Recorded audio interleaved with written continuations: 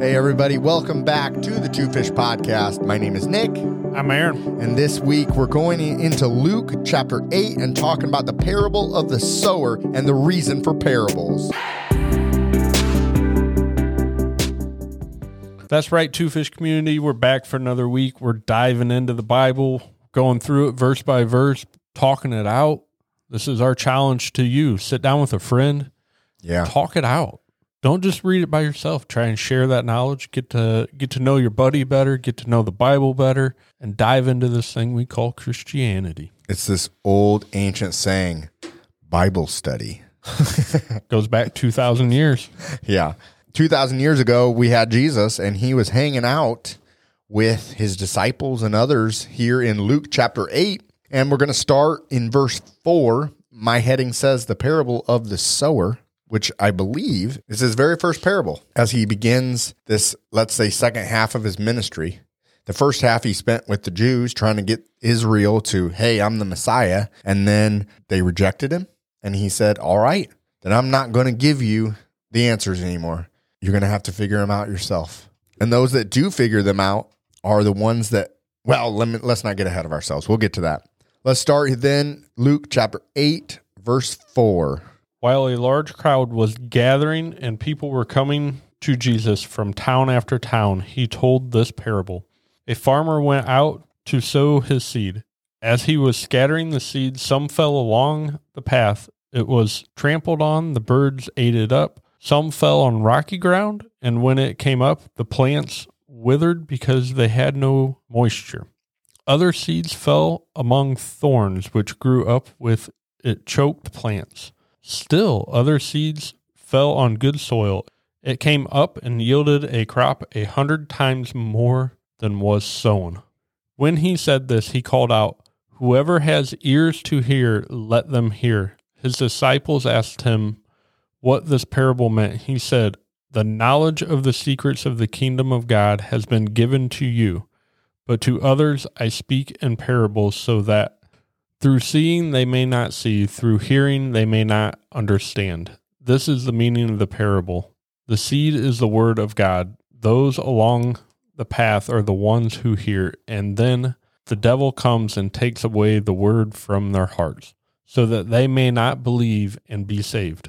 Those on the rocky ground are the ones who receive the word with joy when they hear it, but they have no root.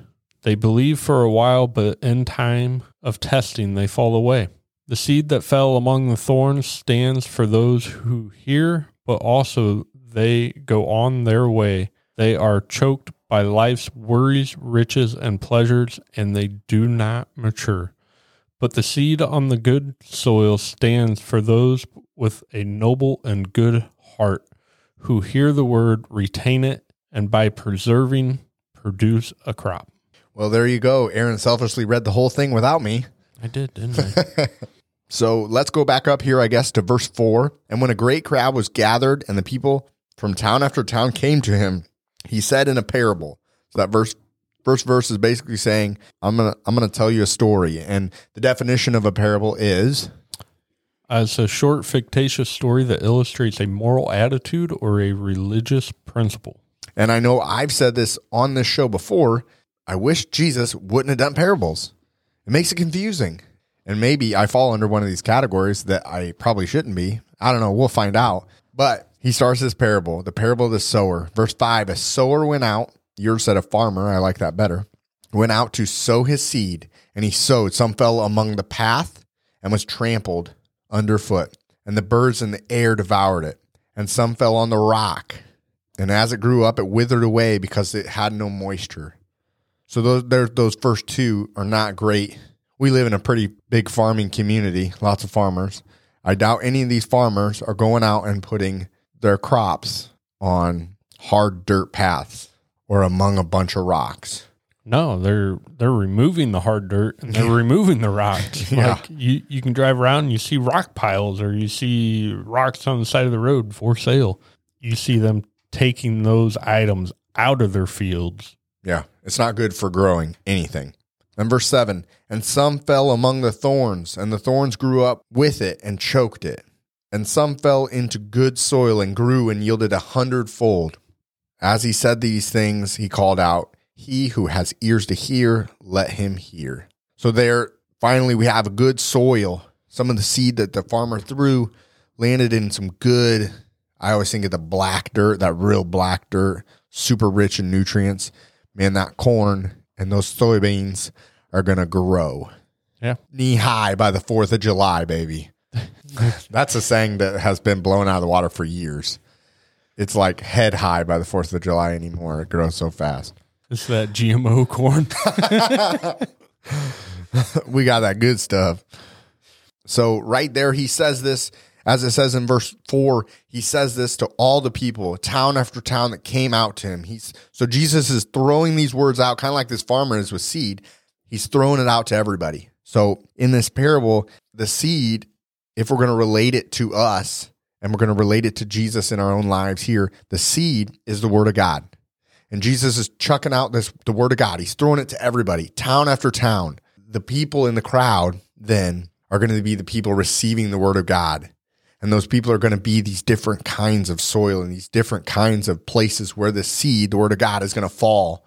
And Jesus is saying, let's talk about these people that you're going to be throwing this word out. No, that's a really good analogy. Jesus is on a world tour, right? Yeah. Like, picture it as a concert, and he's up there just throwing truth out, right?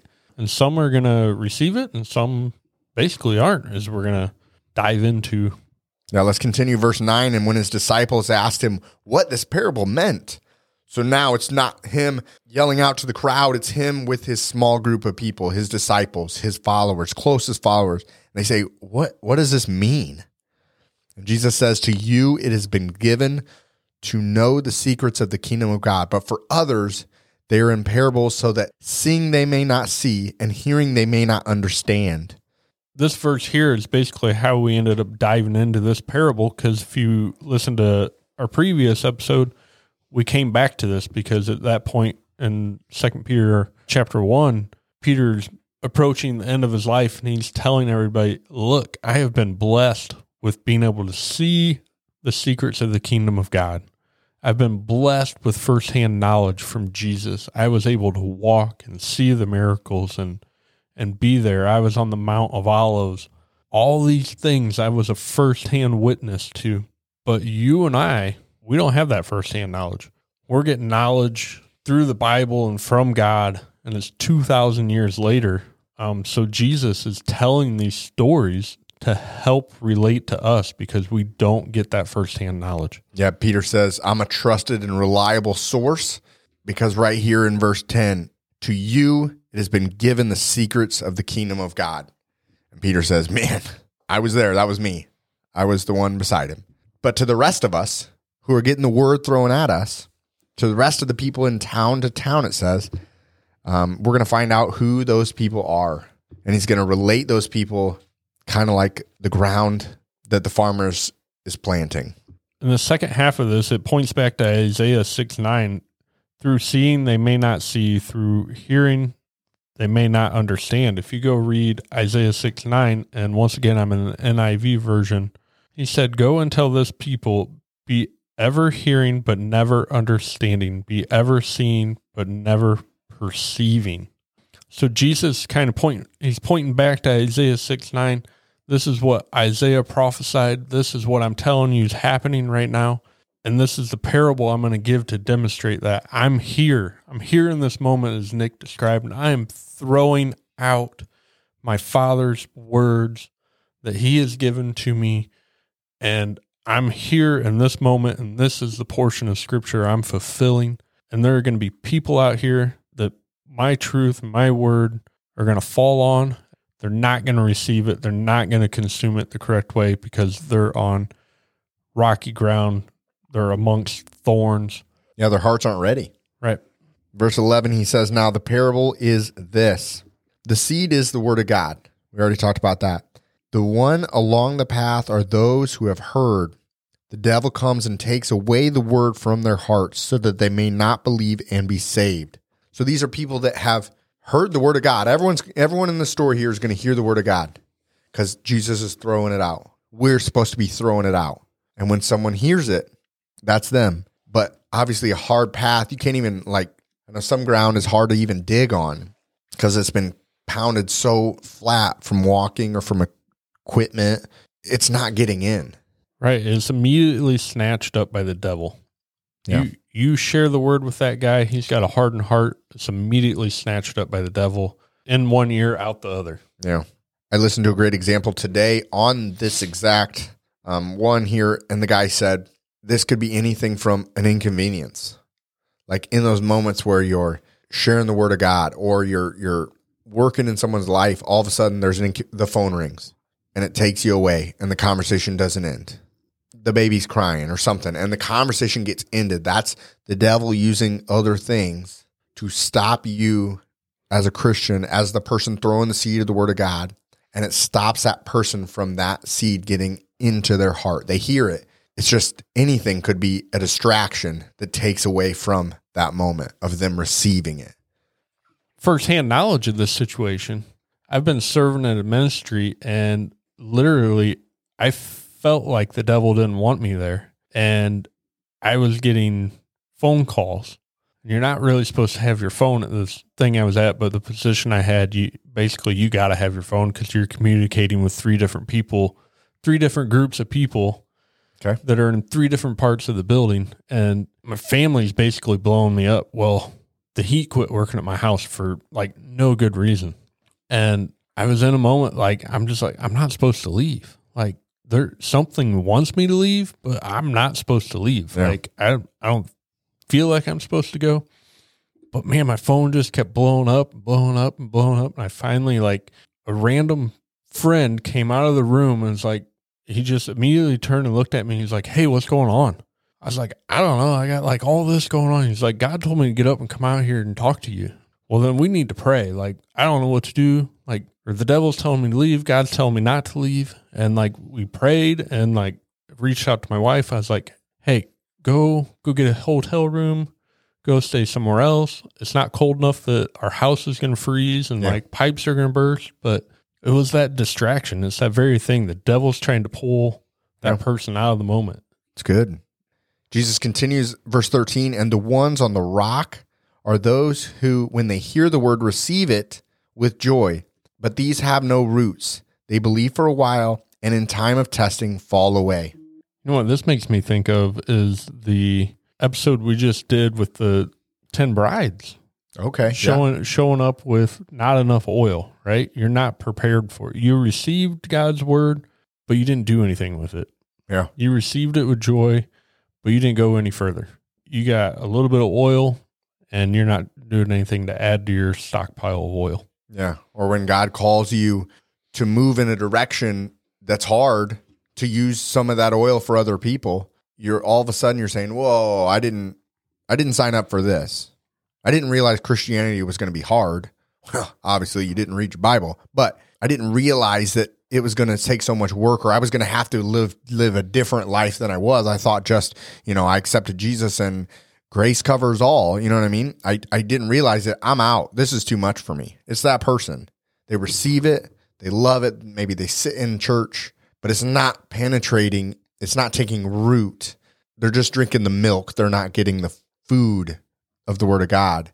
And then they drift away when things get hard, or when one of those distractions come. Let's go back to the last person. This person says, this is hard. I need to go in another direction to take care of these other things.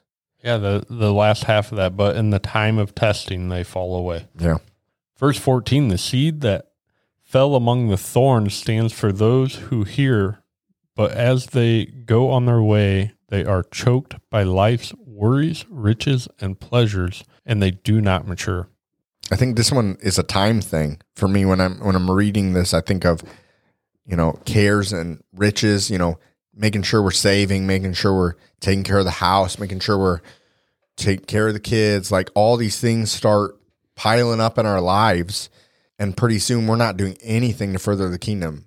We're not doing anything to throw more seed, because as we read earlier, and as we'll read here in a second, the good soil produces a crop that produces 100-fold, 100 times more. So as we grow, we should be throwing more of the word of God out. And I think for me, as I think of this third scenario here, the cares and the riches and pleasures of life, take up my time and take up my resources where I'm not able to produce the fruit to continue it on. No, I like that. And I don't remember what episode it was, but we talked about like our 401k. Here in America, we're constantly worried about that retirement fund, right? Am I going to have enough to retire? Am I going to have enough to retire? We work our butts off for age 65 when you're half crippled, and then we want to retire, right? Yeah. Like, what could we do with some of that is kingdom work, right? When we hit retirement, what kind of kingdom work are we going to do? Or instead of putting all your money in a 401k, can you be using some of that now to bless others and grow the kingdom of God? The other thing I thought of with this is idols. We have those idols in our life, right? What are you putting above God? Are you putting your marriage above God? Are you putting your 401k above God? Your weekend activity? Maybe it's your drinking habit. Maybe, any of those things that you can call an idol, I think, are those thorns in our life. Paul talked about having a constant thorn in his side, right? We all have those, but we can't let it get above the level of respect that we have for God. Yeah, we can't allow it to gain so much where it's choking out what God wants to do in our lives and through us.